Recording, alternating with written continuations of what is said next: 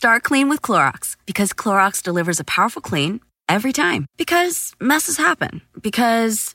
Hey, listen. Remember how you told me to toss those takeout containers before we left for vacation? And you were like, I'm serious. If that leaks over the counter, it'll be a slimy abomination by the time I get back. And I was like, yeah, of course. Don't worry about it. I won't forget. Well... Ooh, yeah, that happens. So start clean with Clorox. Use Clorox products as directed. Rinse after use if in contact with food surface.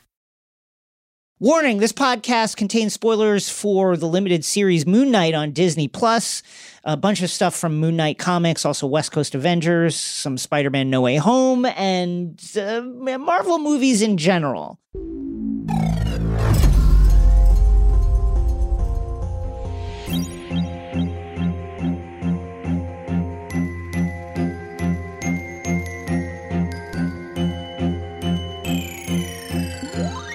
Hello, my name is Jason Concepcion, and welcome to X-Ray Vision, the Crooked Podcast, where we dive deep into your favorite shows, movies, comics, and pop culture.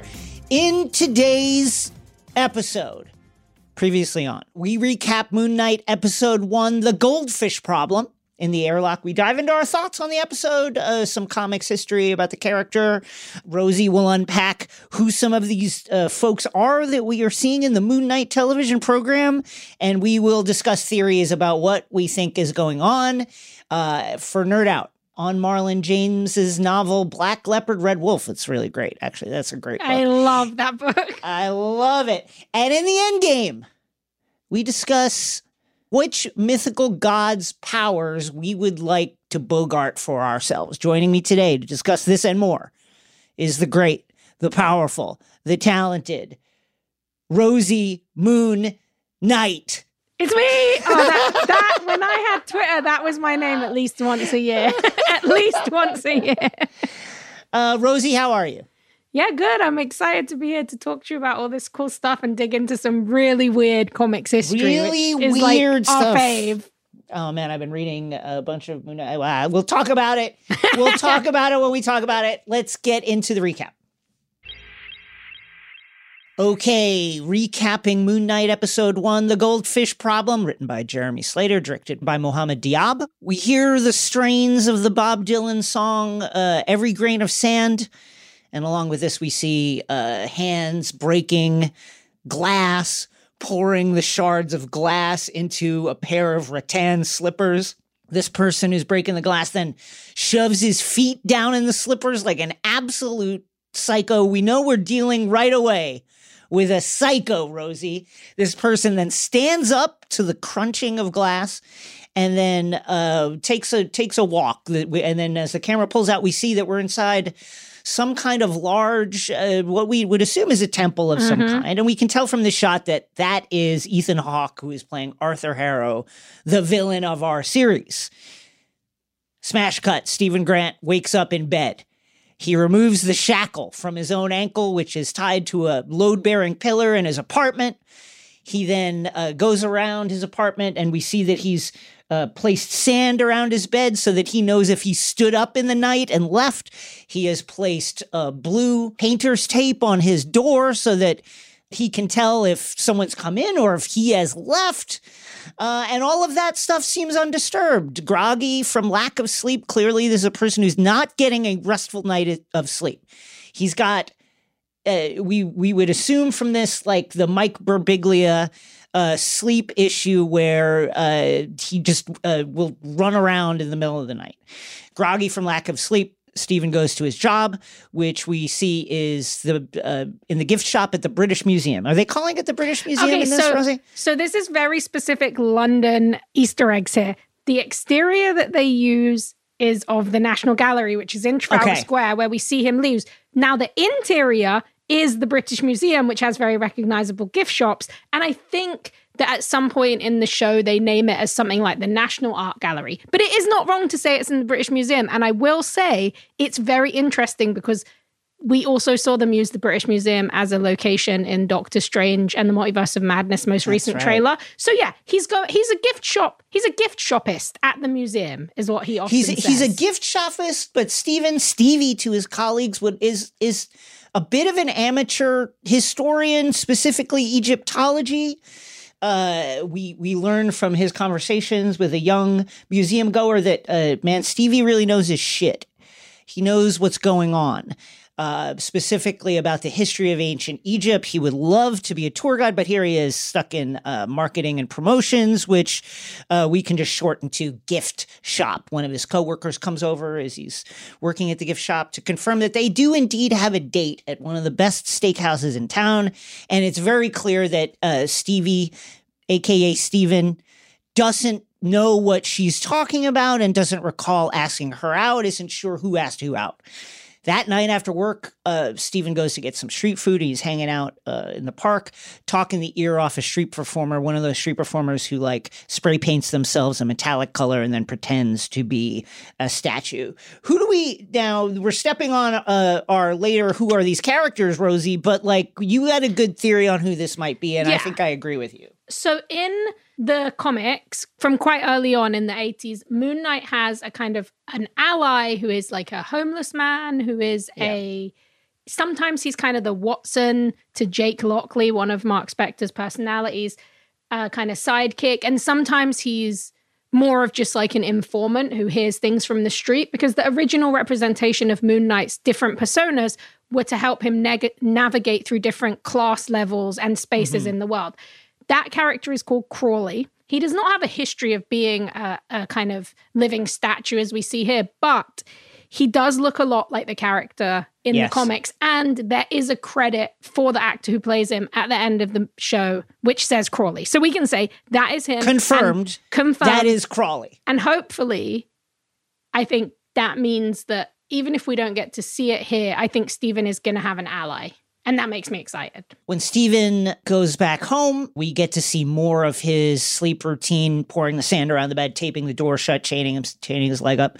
He lays in bed, throwing a Rubik's Cube up in the air and catching it, trying to sleep, reading books, listening to like a sleep tape that says, hey, you can try imagining yourself as the character in a story, or you could try this, or you could try that. None of it works.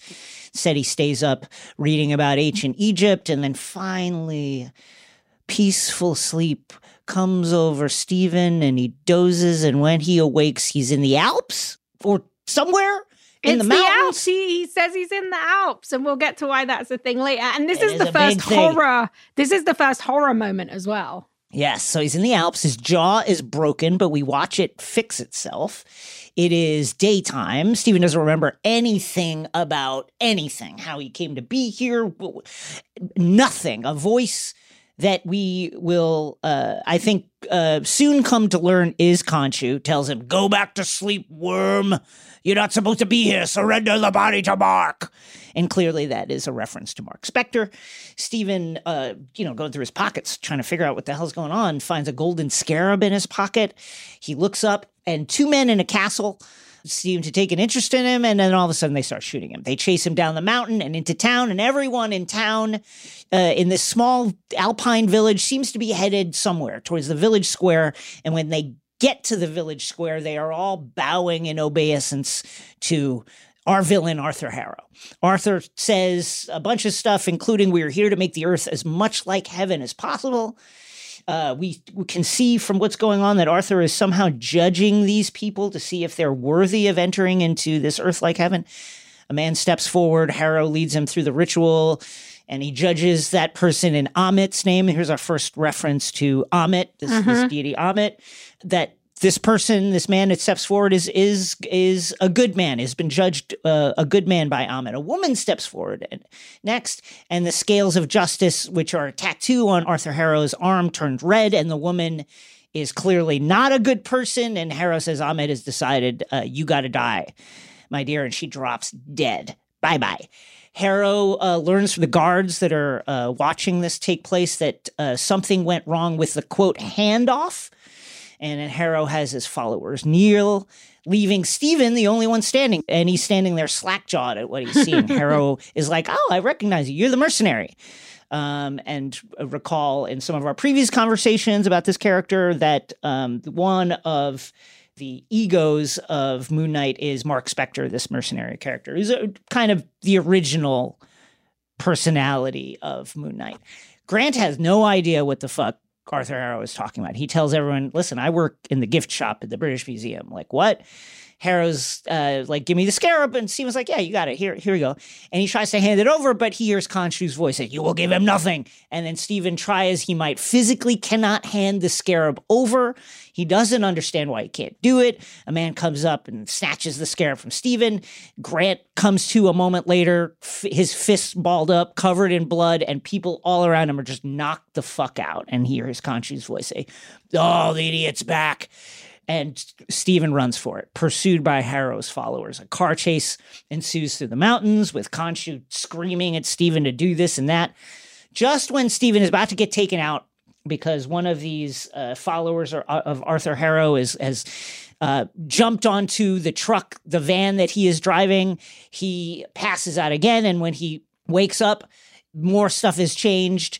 And this happens again and again and again. And eventually a landslide takes out a squad of the baddies, and Stephen wakes up in bed, still chained by the leg, his tape intact over the door. Was this just a dream? What in the world is happening? Stephen looks at his goldfish and he sees that the fin that had fallen off, been injured somehow, has grown back. What is going on? Realizing he is late for that date with Dylan, Stephen rushes to his flat to change. At the restaurant, he has been stood up by the date. He calls her. She's irate, of course, saying that, actually, you stood me up. And he has no idea, like, what date is, what the fuck is going on. His date is ruined, the date that he didn't even plan. He didn't even know who asked who out. He goes home to eat a box of chocolates alone. While he's home, he finds a secret compartment in his living room. Up in the ceiling, above the wainscoting, high on the wall, rather, he finds another secret compartment, and inside that is a burner flip phone and an ID card. All the calls on the phone go to a number that is listed as Layla. Phone rings. A not British voice says, oh my God, thank God you're alive. And she's like, where have you been? I haven't heard from you in months. What's going on? And he's like, who's this? And she's like, why are you talking like that? In a bad British accent, and she calls him Mark, and then the call disconnects. Stephen then hears a voice, which is his own voice, talking to him, and it tells him that he needs to stop because he's going to get himself into trouble. Stephen then, very, very troubled, runs out of his apartment. He goes into the elevator. While he's on the elevator, he sees Khonshu coming towards him, and he's like in a puddle of fear at the bottom of the elevator. He's screaming. But then it turns out that actually it's an old woman who is on the elevator. She's just as scared as he is. And the very next thing Stephen knows is he's on a city bus screaming just a little bit. As the bus pulls away, Stephen sees that Arthur Harrow was on the bus, and Harrow appears to Stephen later, demanding the beetle. This is at the museum. Only Stephen can see and hear Harrow, if indeed Harrow is even real. Harrow wants the beetle returned to Ammit. Grant knows a little about her. Harrow tells Stephen that Ammit could have solved all the world's problems if she had not been betrayed. Harrow and knows about the voice that is speaking to Stephen, the Khonshu voice. And Harrow judges Stephen and says, there's chaos in you, and Stephen runs for it. Later in the gift shop, Stephen is tagging items. The lights go out. He hears like this beastly kind of sound somewhere in the museum whining. Shadows in the museum start growing to monstrous sizes. Harrow comes over the PA. He's like, give me the scarab or Stephen will be torn apart. Stephen runs from the monstrous creature. Mark Spector, Stephen's alter ego, demands control of the body. And then we flash to, as Stephen is running, we flash to all of a sudden Stephen is in full Moon Knight costume, but now we know it's Mark, and Mark has just fought the beast and won. That is how the first episode of Moon Knight ends. When we come back, we will be discussing what the hell all this means. This is a big year. The Ohio Lottery's golden anniversary. 50 years of excitement, of growing jackpots and crossed fingers. 50 years of funding for schools, of changed lives and brightened days. 50 years of fun. And that is worth celebrating. So watch for can't-miss promotions, huge events, and new games that will make the Ohio Lottery's 50th year its biggest one yet. Learn more at funturns50.com.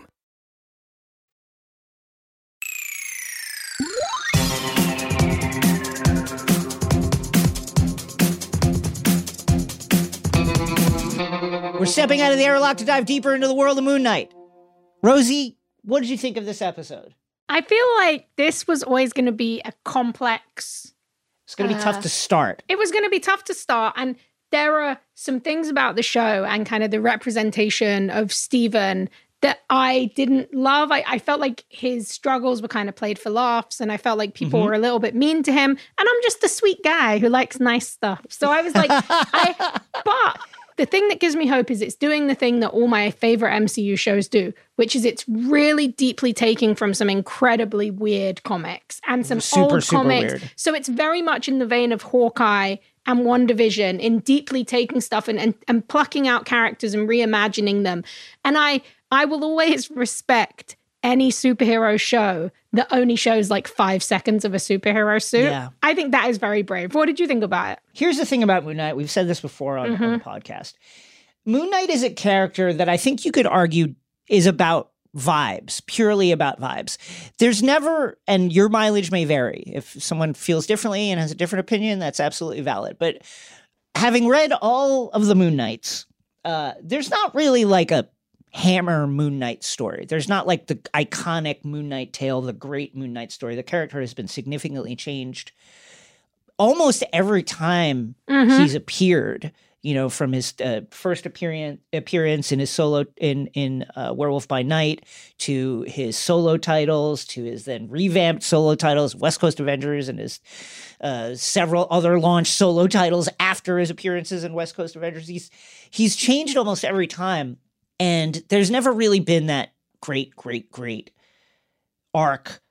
I think mainly because he also doesn't have like his early villains were very problematic. And he doesn't really have that great foil to fight. So it was interesting, at least for me, to reflect on how Moon Knight episode 1 was very much how I would imagine an adaptation of Moon Knight taking place. It was pretty messy. It was all about vibes. There was something kind of really intriguing about it. And I'm interested to see where it goes. I think that there's a chance for this to be really, really interesting in the way that it intersects with the kind of ongoing and existing MCU, which we are going to talk about shortly.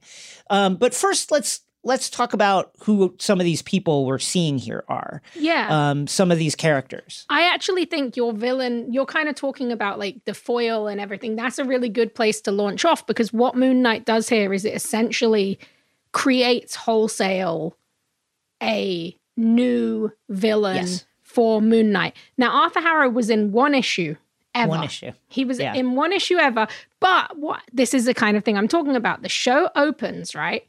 And immediately it is just filled with Arthur Harrow Easter eggs. So when we first meet Arthur Harrow in the show, he is playing with the idea of pain. He's filling his shoes with a broken glass, you know, and in the original comic where he debuted, he was a scientist who was continuing Nazi experiments based on the idea of pain theory. And he was in the Yucatan in this Mayan temple. It's a very problematic issue, like a lot of that older stuff, the representation of different kinds of people. But the temple, once again, you get that immediate deep cut. So it's not that Arthur Harrow didn't exist, but what they're doing is they're taking this name and this one appearance and expanding it into something larger. And I think that's really interesting. And obviously, like, it's Ethan Hawke. Who doesn't want to see him get to kind of redefine this space? And something else that I think is really interesting about this is it is the most prominent time that we've seen Marvel do something that they've started to do, especially Hawkeye. We talked about it a lot. They take these names of famous Marvel characters and they recontextualize who they are as usually background characters. And that happened with Hawkeye's cosplaying crew, his LARPing crew, right? This, we see them take a minor character who appeared in one issue and recontextualize it as a main villain. And that's something we're going to see in Multiverse of Madness as well with Gargantos, who was only in a couple of issues. So I think that's really interesting. And I'm always interested in a story that explores like the mentality of cults and how they play on the vulnerable and how they take advantage. And that definitely seems like what Ethan's Arthur Harrow seems to be playing into that with Mark and kind of trying to take advantage of Stephen feeling vulnerable and lost. So I think that is an interesting take. And we touched on Crawley, who's played by Sean Scott. So we think he's probably going to become an ally to Stephen. I would imagine when we get into the back half of this series, we will see more of Crawley. Yeah. And so then we get into some really interesting stuff that kind of jumps off the Moon Knight, Hawkeye crossover kind of stuff. So Stephen's mean boss in the museum, who makes him do inventory, is credited as Donna, played by Lucy Thackeray. And she's like a very funny, like English, like sassy character, right? Yeah.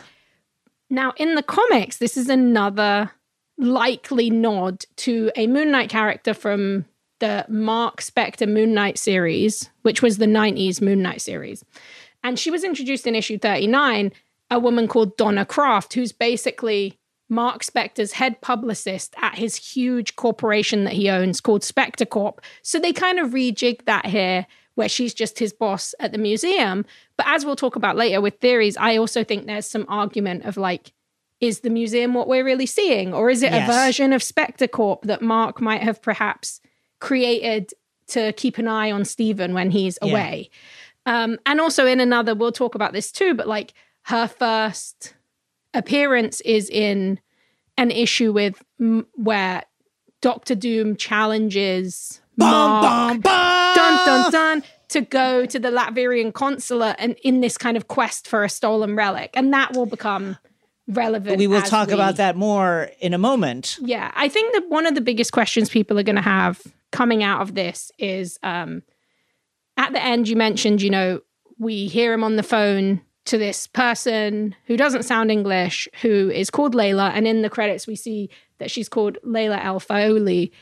And there is not a Marvel character who has that direct name. But the first most obvious one that I think if people have read Moon Knight comics, they will probably realize that she seems to be, likely will become a stand-in for Marlene, who is Moon Knight's on again, off again kind of lover, partner in crime, fellow adventurer, and some promo shots have kind of hinted at that.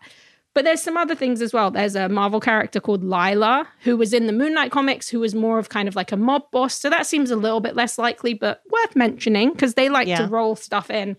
Yeah. I think... Okay, so we'll do the most outlandish one before I do the most realistic one. Yeah, let's do the most... Do the outlandish one. So the most outlandish one is a lot of people were like, well, the only famous Marvel Layla is Layla Miller. Which would be totally... wild bonkers. And crazy. It would. Layla Miller is a mutant known as Butterfly from House of M, and has been in X Factor. And she when House of M went down, she had kept her powers and also was able to kind of like she was a creation of House of M that survived post the dissolution of House of M. And so like, you know, that's a character who has connections to Dr. Doom. But like the reality is in this kind of grounded, dark show where the thing that really seems to be relating and like speaking to people about this first episode is the kind of slightly more real take and a bit more of that Batman element. I don't necessarily know if this is where they're going to introduce, you know, just casually like introduce a mutant. So I think the most realistic thing that would fit into the trend that Marvel has been doing of late, which is where they recontextualize a character who in the past was like at best kind of a stereotype. And there is a character called the Scarlet Scarab, who there's been two people who've held the mantle, Abdul Fahul, not Fahuli, but it's similar. And then his son Mehmet. And that has been a character who was like briefly a villain and then briefly kind of heroic and was an adventurer and has a lot of ties to Egypt. So I think if they're going to go anywhere with that character, they're probably going to do a recontextualization of the Scarlet Scarab where Layla is this powerful adventurer who wants to kind of reclaim the things that have been stolen through colonialism and all that kind of stuff, which is really cool. Right. And is also what people... Do you remember when everyone wanted to like cast Oscar Isaac as Indiana Jones? And they were like, just do it where he's Indiana Jones, but he's stealing this stuff back. Yeah. And I was like, that sounds good. So I think they're going to play a little bit with that. And that's been when Killmonger first appears in Black Panther, that's the kind of vibe that he put forth is like, this is a lot of these artifacts and these objects have been stolen. And it is interesting also to note that we've just been spending a lot of time in museums. So whether it's Black Panther or the Eternals or Doctor Strange and the Multiverse of Madness, we're going to do it. And clearly we're doing it here. Rosie, let's talk about theories. Our theories about what is possibly going on. So I had texted you as I was watching this. And well, first of all, we should say that in recent iterations of the character, Mark Spector, the Moon Knight, has been depicted as someone who is suffering from a form of dissociative personality disorder, DID. Yeah. Formerly called multiple personality disorder. This kind of evolved over time. Originally, as you noted, Moon Knight had a number of aliases that he used to kind of like break down class structure and allow him to understand like what was going on in the criminal underworld, right? He had a cab driver character. He had his millionaire/billionaire rich guy character. And then he had like some other ones. So originally they said it was like psychic trauma from connecting with Khonshu split his personalities. In the 90s, they would kind of occasionally refer to it as schizophrenia. Right. And then the first time that it was really like DID as dissociative identity disorder was like in the mid-zeros when Bendis brought him into the Ultimate Universe. And from there, it just kept evolving and went from kind of a narrative device to some people actually like explored it as part of who he was. And that has been like a core tenet of the character under many different names. Yes. Now, I think we both agree that I would not be surprised if they don't. Now, they brought in a DID consultant, and they've talked about that in some pre-show interviews. I think that is probably, could easily be wrong, but I think that's probably just a bid to be responsible about the depiction. And I think really what's going on here, and I'm judging by the fact that Moon Knight's costume just appears like out of nowhere, right? I think what we're seeing here is some sort of multiversal convergence, some sort of action like that. We had talked previously in our Loki episodes about this idea of nexus beings, these beings who like act as convergence points throughout the multiverse. They're the same throughout the multiverse. And I think maybe there's something like that going on here. Notably, the Scarlet Witch is one of these very important nexus beings. But I think maybe there's something like that going on here where you have different versions of the person who is Mark Spector or Stephen Grant. And those different multiversal versions are converging on the same body and sharing the same body. And that is why we get like this costume like appearing out of nowhere and stuff like that. I think that's probably what we're seeing. I think that you're right. And this is something I always recommend to everyone who watches these shows. If you wait till the end of the movie or the end of the show, aside from probably getting some kind of stinger sometimes, you can see the special thanks. And that's where we get to kind of pay our respects to the creators who enabled these stories to be told. And the special thanks in these Marvel shows have been very telling. In the first episode of WandaVision, they thanked Olivier Coipel and Brian Michael Bendis, and that was how we worked out that House of M was probably going to be a really big influence. So there are secrets built in there. And at the end of the first episode of Moon Knight, they thank Jim Kruger, Alex Ross, Doug Braithwaite, all three of whom worked on a book called Universe X, which featured a different universe version of Mark Spector, who got his powers through vibranium. They also did design the mummy-style suit, so there's other reasons, but it's very interesting that they famously designed this different Mark Spector from a different Earth. Then you also have Bill Sienkiewicz, famous Moon Knight creator, absolute comic book artist icon. But in one of his What If issues, he played with the idea that Mark Spector was from a different universe and he had 3 different alters. And then we also have Jeff Lemire, who was the author of one of the most popular current kind of takes on Moon Knight and his mental health, but also he has actually created multiple multiversal Moon Knights just him. I think it's important that they brought in consultants and were thoughtful about the representation. I think so too. It didn't speak to me as someone who is always thinking about that kind of stuff. I didn't feel like it was what I hoped it would be, but I have seen a lot of people who it really spoke to and they really related to it. And I think that that's really important and cool. So I think it's really good they did that. And you can't really do Moon Knight without doing that because of the history of the character.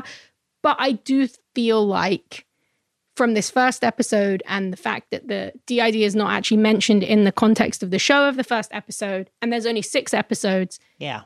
They don't have a Doom Patrol level of 3 seasons or Legion amount of episodes to really explore what DID means, how it happens, the trauma that causes it. So I think that a multiversal idea of Mark essentially, or Steven, struggling with multiple versions of himself from multiple different universes is actually very likely. And also it would tie into Kang. It would tie into the multiversal kind of mayhem that Marvel is really leaning into at the moment. And it would make a lot of sense because these iterations, these versions of Mark and Steven are very different. And the struggle, if this had been going on his whole life, you feel like maybe there would be some empathy from people who knew him, or he would have been able to access some kind of help. But it feels, he doesn't seem to have the words to describe it. He talks a lot about needing help. It feels recent. And I think that would be a really smart way of looking at the struggle of all these different people. And also, like, we know now that from What If, that what happened in Loki, the different timelines, that did affect the main MCU.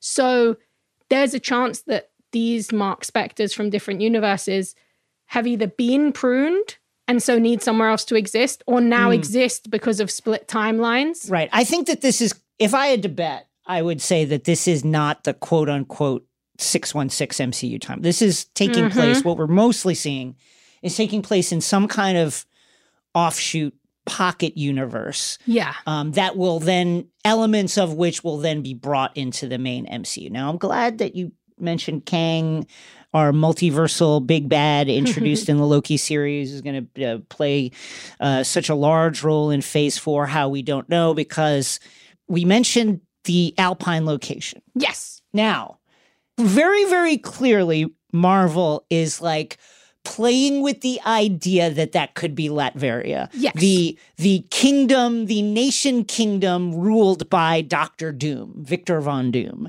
They want really to evoke teasing that. us with that. That's what, they're teasing us with that. If you've ever read a comic that has Latveria in it, and I wrote an article about this at Nerdist that you can go and read that has visual imagery. If you've ever read a comic about Latveria and you've seen an image of it, it is a Bavarian alpine town that in the mountains has a huge castle, carved out of it. That is called Castle Doom. That little city is called Doomstadt, and it is in Latveria, where Dr. Doom was born, then left, then went back to reclaim his kind of like kingship or presidency or whichever version. And that, look, we are not out here saying like this is confirmed. But whoever made this show... There's a world where this is like a pre-Dr. Doom Latveria alternate dimension, but they're clearly playing with it. They want you to think that. There was even that moment in the trailer where like loads of people reported on it, then loads of people reported that it wasn't true. And it's just a funny... There's the cupcake truck that he steals during the mountain car chase. It's for a company called like Von Drumberg or something. Yeah. But people saw the Von D, and they were like, oh my gosh. And then it was really funny because everyone was like, it was not that. But now you watch the episode and you're like, oh, but they want you to have this conversation. They want you to 100%. Say, is it? And also, like we said, Moon Knight he's tangled with Dr. Doom. There's that 2-issue arc 39 and 40 in Mark Spector Moon Knight in the 90s, where he kind of has this entanglement with Dr. Doom, and they play on a little bit of both of their sides, both sides of their kind of like anti-heroism, like could they be a hero, could they be a villain? And I think that's really interesting. Also in that issue, Doom is kind of approaching Mark about a relic that he stole, a Latverian relic.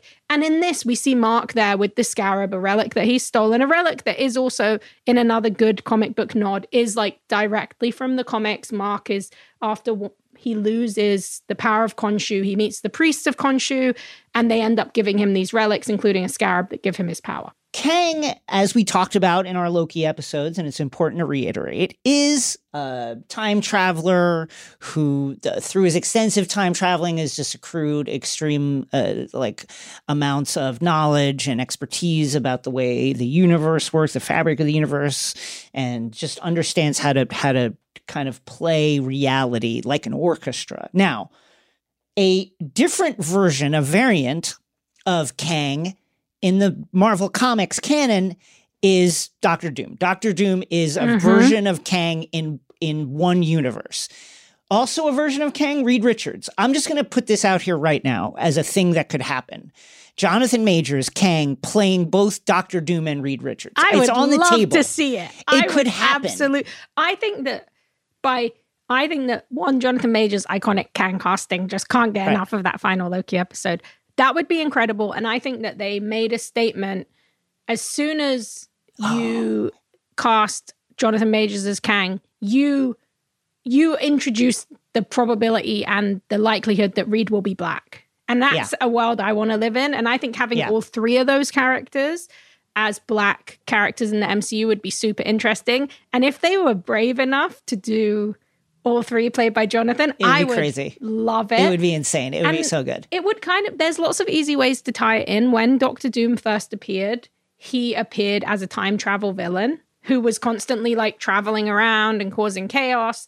And then to bring the Moon Knight context back to it, Kang has an ancient Egyptian period where he's Rama-Tut, So, right. So just to quickly reset on this. So Kang lived in the 30th century, and he was just like really bored with life in the 30th century because it was too peaceful. And he discovers a time machine. He starts traveling around. The very first place he ends up going is ancient Egypt, where he then becomes the ruler. He names himself Rama-Tut, and he rules for a large amount of time. He hides like a time machine in the fucking Great Pyramid, and he gets up to all kinds of trouble. He tussles with the Fantastic Four. Yeah. And he messes around with the West Coast Avengers after they get hurled throughout time into like 6 different timelines. Some of the West Coast Avengers end up hanging out in ancient Egypt where they have this adventure against Rama-Tut. Now, here's another interesting tie-in. So Kang is Rama-Tut, remember that, a variant of Rama-Tut. While Hawkeye is trapped in 2149 BC, he happens into the Temple of Khonshu, not understanding what the importance is, and he's just like, he ends up through different turns of events because he kind of takes a liking to the defenders of the Temple of Khonshu. He like carves these little, the Moon Knight moon moonerangs, and different kind of like projectile weapons for the people of Khonshu. In other words, Hawkeye in 2149 BC designed Moon Knight's scarab darts. He made wild. his weapons, which is another crazy little thing to it. So all of which is to say, I wonder if at the end of this, we get some sort of Rama-Tut, Kang, Doctor Doom hint, some kind of drop about that brings us into the stuff that we know we're going towards. Because otherwise, what is this series building towards? That's the thing I keep thinking. What is it here to do? Clearly, multiverse is the order of the day. Does that get us to Kang? I think that there's a chance. I do too. And I think that it's like important. You guys have heard us talk about Kang a lot, but like Kang is because he's from the future, he is a descendant of Reed Richards' father. Yes. And that's kind of why those three are all seem so connected. I feel like we talked a lot about Marvel horror. Is this going to lead to Marvel horror, the MCU, horror in the MCU? That is definitely the big picture kind of situation. Moon Knight made his debut in Werewolf by Night. Yeah, we're going to have the Werewolf by Night kind of werewolf to be named Halloween special. We know Blade is in the MCU now, also connected to Britain and British museums, and in the comics has a London set origin story.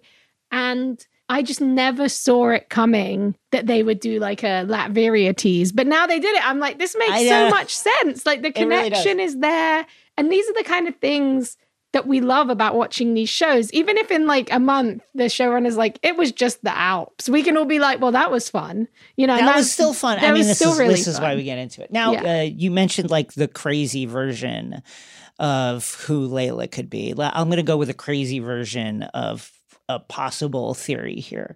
When I think Egypt and Marvel, I think really kind of like the original mutant and iconic X-Men supervillain, Apocalypse, who it just so happens was played by Oscar Isaacs in X-Men Apocalypse, the very, very bad 2016 X-Men movie. But I don't think we see Apocalypse here, but I wonder if we get a hint. I was watching when they were in those temple scenes. Like, I do wonder if at some point they pan past the various statues, if we get a Rama-Tut or an Apocalypse statue in the background of one of these. We know that the Fox X-Men movies exist in this universe. Right, at least they will at some point, because we have seen presumably Charles Xavier played by Patrick Stewart. So there's no reason that I feel like you couldn't allude to it. Maybe Oscar wouldn't want to, because I feel like he probably doesn't remember it fondly. But I think that there's Egypt in Marvel is impossible to think of without thinking of Apocalypse, because so much of Marvel is defined by the X-Men. And ironically, even like the Rama-Tut stuff, the Kang stuff, that's all way, way down the recognition ladder compared to Apocalypse. So when you have this actor, who also, by the way, we're going to see him presumably inhabit many different characters and heroes and villains and versions, I don't see why there couldn't be a nod or something that is actually more direct, because I think that they've sold this show as kind of like Raiders of the Lost Ark meets Indiana Jones meets the MCU. So I think we're going to see a lot more adventuring and actually going to Egypt, going to these spaces. And in that case, Apocalypse is like an outlier, but it's like, who wouldn't want to see that? Who wouldn't want to catch that Easter egg? More connections, possible connections to the larger MCU. The idea of chaos magic. There's chaos in Mark. That gets us to, I mean, it's impossible not to think of Doctor Strange and the Multiverse of Madness and the stuff we might see there. The Shumagorath / Garganto. We keep calling him Shumagorath, but Gargantos in the movie, the Lord of Chaos. Tell us about, what do you think? Do you think that we will get any kind of chaos magic, Lord of Chaos, Gargantos? So in the comics, like breadcrumbs in Mark's DID or whatever they've called it has always been inherently supernatural, because it was always connected in part to Khonshu. And recently in the Marvel comics, they actually retconned Khonshu to make him an elder god, which would sit him alongside Shumagorath and the other elder gods of the Marvel universe.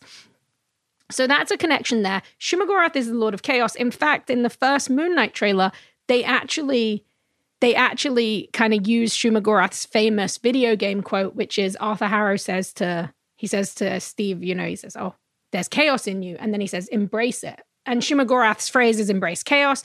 Recently, the first official kind of MCU big dig into chaos magic was that is what Agatha Harkness tells Wanda that she uses. And she says, and that makes you the Scarlet Witch. And the Darkhold, that is a chaos magic book. I think it's very likely the different magics of the MCU kind of come together under that banner. And I think as well, like, the chaos in you thing is really interesting, because obviously it seems like he's talking about the struggle between Mark and Stephen, but it could be that he's sensing all these different people from different planes. If Stephen is a Nexus or Mark is a Nexus being, because they haven't really made clear who the kind of primary version of the character is in this universe, but whoever it is, if they're a Nexus being, that means that they could be contacting and connected to every single multiverse at the same time, which is incredibly chaotic and is connected to what Wanda can do, again, back to chaos magic. So I think there's definitely something in that. I think that there is a pretty good chance that this is our introduction into the idea of Nexus characters, or the idea of like multiple characters inhabiting the same body. Okay. More interesting connections, just stuff that I picked up. We mentioned West Coast Avengers. And by the way, that like time travel adventure arc is, I think West Coast, it starts in like West Coast Avengers 20, I want to say. And the art in that, the page you sent me of killing it. Of Hawkeye talking to Khonshu is like some of the coolest comic book art I've seen in an age. That is some cosmic shit. When he really gets fantastical, is just wonderful. Wonderful artist. I can't help but notice that first of all, on the Hawkeye series, as we talked about, one of the places that our two Hawkeyes laid up was the apartment of Moira Brandon, who in the comics is the actress who gives her Rancho Palos Verdes estate to Hawkeye and crew to use as the West Coast Avengers compound. So, okay, we've got her.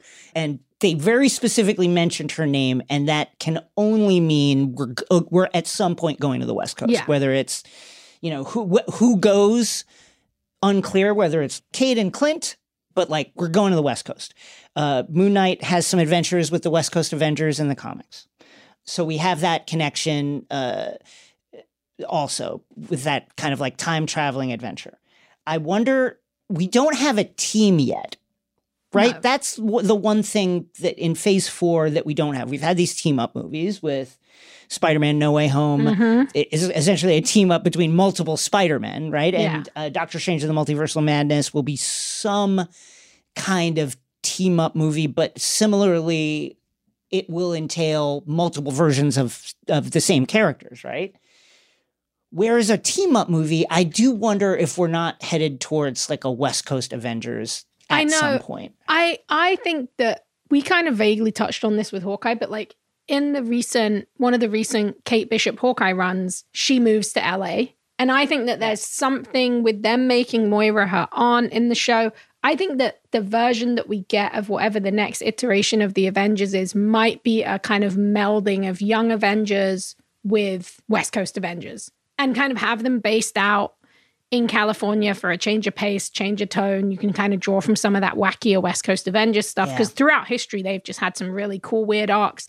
The West Coast Avengers is so integral to the stuff we saw in WandaVision, which I know now feels like it was like a million years ago, but that established the tone for these shows. And so much of that came out of that. And a lot of the exploration of what we still have to look at with Wanda and with the White Vision and where he stands now is that all is derived from West Coast Avengers. So I think that's like a really big touch point. And my biggest question is like, are they not establishing a brand new team of Avengers, new Avengers, young Avengers, West Coast Avengers, uncanny Avengers, like whatever? Yeah. Is it Savage Avengers? Savage, I would rather they keep that one out. I'm not keep that one out. keep that one in the pocket. But like, is it because their focus right now is like Fantastic Four and the X-Men? And then when the X-Men appear, we get some kind of new Avengers team. And then we have, Avengers versus X-Men, which I think is the big thing like every comic book person wants. But I wonder, because I feel like every other phase has been so defined by the Avengers team. And we have all the pieces here for something new. For a long time, it seemed like Captain Marvel would be the Captain America and we would have these different legacy characters, but that hasn't come together in the way that a lot of us expected. So I'm really interested because like you said, you made a really great point where you're like, they're almost doing these team up movies because they don't have a core team and people love the team up movies. People love the team. What happens after Doctor Strange? Is it a different kind of team? Is it an Illuminati instead of an Avengers? Is it a Dark Avengers, which we kind of think that we've been seeing seeded in some of the TV shows? It is an exciting and unpredictable time. We're really in some unexplored territory. It feels like we're flying by the seat of our pants with some of this stuff. One last thing. You mentioned it a little bit. There's something not right about this museum, right? First of all, Steven's apartment for somebody who works in the gift shop that's a minimum wage job, baby. It's a minimum fucking wage palatial. Like it is stacks of books, high ceilings. Like it is friggin' huge. Now you could say that's some of his Mark Spector money or whatever, the mercenary. Like, okay, but like, does Mark Spector even exist in this reality? Yeah. Also, I think you touched on something here because the number one thing that I think a lot of Moon Knight fans and Moon Knight readers and even casual Moon Knight kind of knower about us were confused about is in the comics, Stephen Grant is the billionaire, millionaire, a movie producer, usually, right? Making a movie. Latest iteration is the movie producer. But generally, he's the Tony Stark persona. He's the Bruce Wayne, right? So people say, well, why would this guy be working in a gift shop? So does this mean that the museum is a front for something else? Is this really what Stephen is experiencing? That I think the apartment is such a good catch that I hadn't really thought about, because like owning a house in London is a myth. Renting a house in London is a myth. And so to have that in the center of London when you work a minimum wage job with no benefits and kind of that is a great little clue that whatever this version of, and that would kind of explain away like Donna, you know, JB, who is the security guard, who I'm sure is gonna play a bigger part and have a kind of more serious role. These characters are like not nice to Stephen, and there doesn't really seem to be a reason. They're not nice to him, but they're familiar. They're familiar, exactly, and not at all surprised with how weird he is about losing time, being forgetful about stuff. Like, they're extremely mean to him, but they're also like not put off by how strange he is acting at times. Yeah, and it doesn't seem like it comes from a place of empathy. It seems like it comes from like, oh, we expect it. So I really think there might be something interesting to the idea, especially if you're talking about this bubble kind of universe that you were talking about, the pocket universe, you know.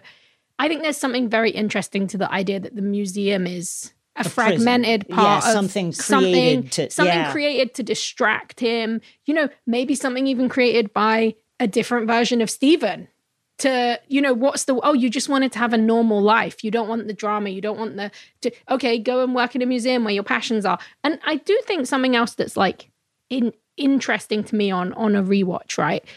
There are hints in this first episode of Stephen's like deep intelligence and passions and the things that he knows a lot about. And that kind of contradicts the general representation, which is kind of, he's like a bumbling kind of silly guy. And I think that is also very interesting when we're thinking about like, what is this version that we're seeing and what is really going on behind the kind of curtain? It's fascinating, interesting first episode, a little bit of a mess, but with some really intriguing things. And I can't wait to talk about how this could possibly connect to the larger MCU. More with you, Rosie. Up next, Nerd Out.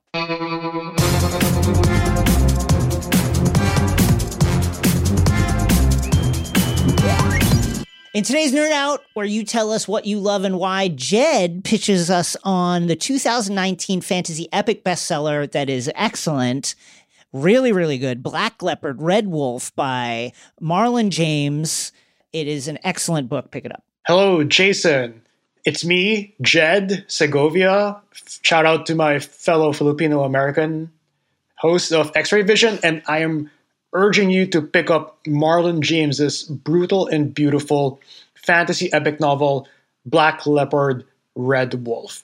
And I came across this because I love fantasy. I read The Silmarillion in college, and I couldn't even get through the first Lord of the Rings novel. And I just wanted to find novels that were just away from the traditional Western, you know, Eurocentric settings of castles, knights, dragons, the stuff that's become Hollywood IP. And I came across Black Leopard, Red Wolf, written by Marlon James. And this story, it's a beautiful epic set in a very vivid and brutal version of Africa, inspired by African myth and history. James has jokingly referred to this story as an African Game of Thrones. But while it has all the hallmarks of that kind of story, warring kingdoms, palace intrigue, monsters, magic, fascinating characters, it's inspired by a culture that, in my experience, has rarely appeared in acclaimed stateside novels. And this book is the first book of a planned trilogy called the Dark Star Trilogy.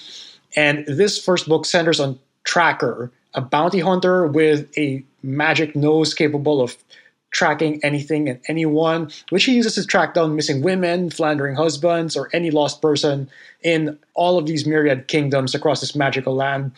And his sordid life of tracking eventually leads him to encounter what would become a companion and frenemy, Leopard, a shape-shifting leopard and master archer. And the core of the story is a quest that Tracker and Leopard are brought into by a motley crew of priestesses, giants, mercenaries, and witches to rescue a kidnapped child from a band of vampires and monsters going around tearing up the land, killing entire families. And it's just such a beautiful and such a vividly written novel. It's like reading an R-rated Final Fantasy story set in Africa. The violence is visceral and the magic is fairy tale-like, but not in that sanitized Disney sense, but in the classic Grimm Brothers sense of grotesque and body horror. The characters are flawed, but they're absolutely magnetic to read. And what I love is that the characters aren't even like cisgender. Tracker is queer, the leopard is queer, and there are full-on sex scenes between multiple members of the same gender. It's treated as matter of fact and very refreshing to read in a novel of this genre. And it's a perfect time to get into it because the second book had come out in February, and the narrative picks up from where the first book ends. And it's just really exciting because this second book, the point of view is then written from the point of view of another character in the first book, Black Leopard and Red Wolf. So the thing is, the film rights to Black Leopard and Red Wolf have already been bought by Michael B. Jordan, Killmonger himself. I really urge you to check out this book. It's a great read. We will definitely be seeing an adaptation soon in the big screen or in any of these big streaming services. Peace out and enjoy. Thanks, Jed, for submitting. If you want to be featured, send your nerd out pitch to xray@crooked.com. Instructions are in the show notes. Up next, The Endgame.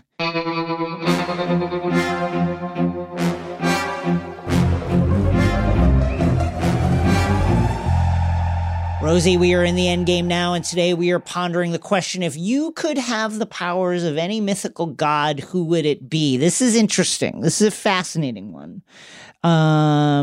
Rosie, do you want to go first? This is a tough one. I'm going to go for comfort over anything else.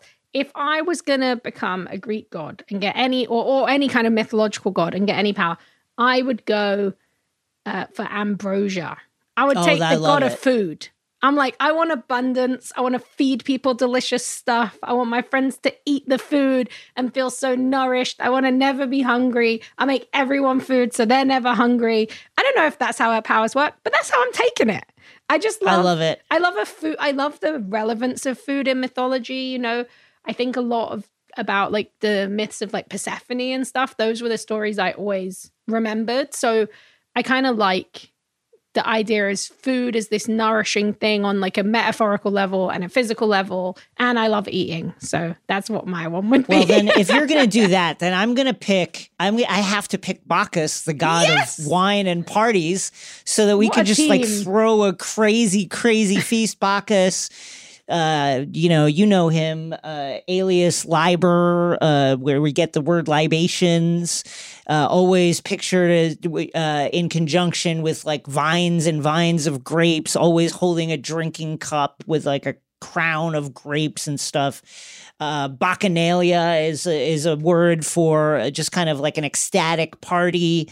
What are Bacchus's powers? Just kind of like physical pleasure and partying. Yeah, wine and fertility, baby. Living it love up. it. Together, I think, what an incredible pair. That's it for the Endgame. Who would you pick? What power would you pick of a mythological, of an ancient god or creature? Hit us at #XRVEndgame to give us your pick. Big thank you to Rosie Knight for joining us on X-Ray Vision. Rosie, plug everything you got. Yeah, come. I'm at Instagram, Rosie Marks, MARX. Same on Letterboxd, where I've actually been doing a really good job of putting every movie that I watch. I don't review many of them, but I log them and you can laugh at all my bad choices or watch along to all these great bad movies with me. If you like Easter eggs and want to dig more into that, there's a big Easter egg piece up at Nerdist for this episode of Moon Knight. There will be weekly. That is what I do. There is also a Latveria piece. There is also a piece about mine and Jason's Nexus being theory. There is all kinds of fun stuff there. I have a Godzilla comic coming out. You cannot pre-order it yet, but you can let your comic shop know that you think it looks really cool, and hopefully they will pre-order it. If you live in the LA area, tell your comic shop to hit me up. We will be doing cool signings. I can't announce any right now, but I will announce them when they are closer.